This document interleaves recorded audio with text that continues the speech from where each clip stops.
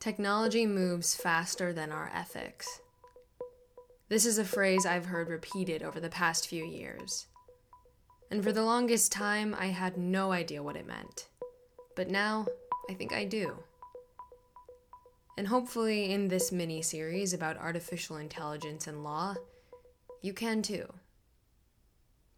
You see, there's a documented history behind this idea. Take Star Trek, for example. Beam me aboard. Energize. Energizing. If you go back to 1967 when the show first premiered and you remember the communicators, the devices they used to interact with, and you fast forward 7 years, there you have the advent of the first cell phone. But did Gene Roddenberry, the creator of Star Trek, ever account for phone hacking or the rise of the NSA conducting government surveillance on our mobile devices? Probably not. To give you another example, think of Nikola Tesla. With his specialization in electrical engineering, do you think Nikola Tesla could have ever accounted for the possible ethical implications of driverless cars in a company under his name? Maybe not so much. I started thinking about this idea when I watched a movie called The Minority Report. The basic plot goes like this.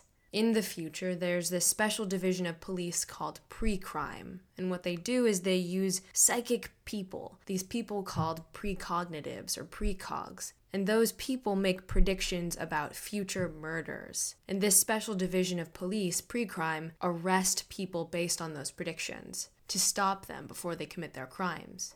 Mr. Marks, by mandate of the District of Columbia Pre-Crime Division, I'm placing you under arrest for the future murder of Sarah Marks and Donald Dubin that was to take place today, April 22nd, at 0800 hours, 4 minutes. No, I didn't do anything. And after watching this film, I was completely amazed, but also incredibly skeptical. I mean, never in our democratic society could we ever employ this kind of tool in order to sentence people or put people in jail for crimes that they haven't committed, right?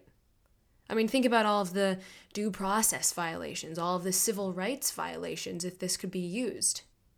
But as it turns out, this idea is not limited to science fiction. This technology was real, and it was already being used. And to add icing to the cake, a case about this technology was supposed to be heard by 9 very important people in Washington, D.C.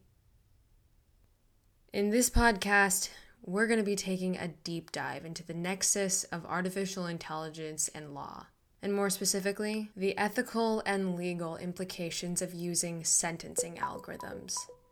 Because the writ of certiorari, the pathway for this case to be heard by the Supreme Court, was denied, the jury is still out. To find out more, keep listening.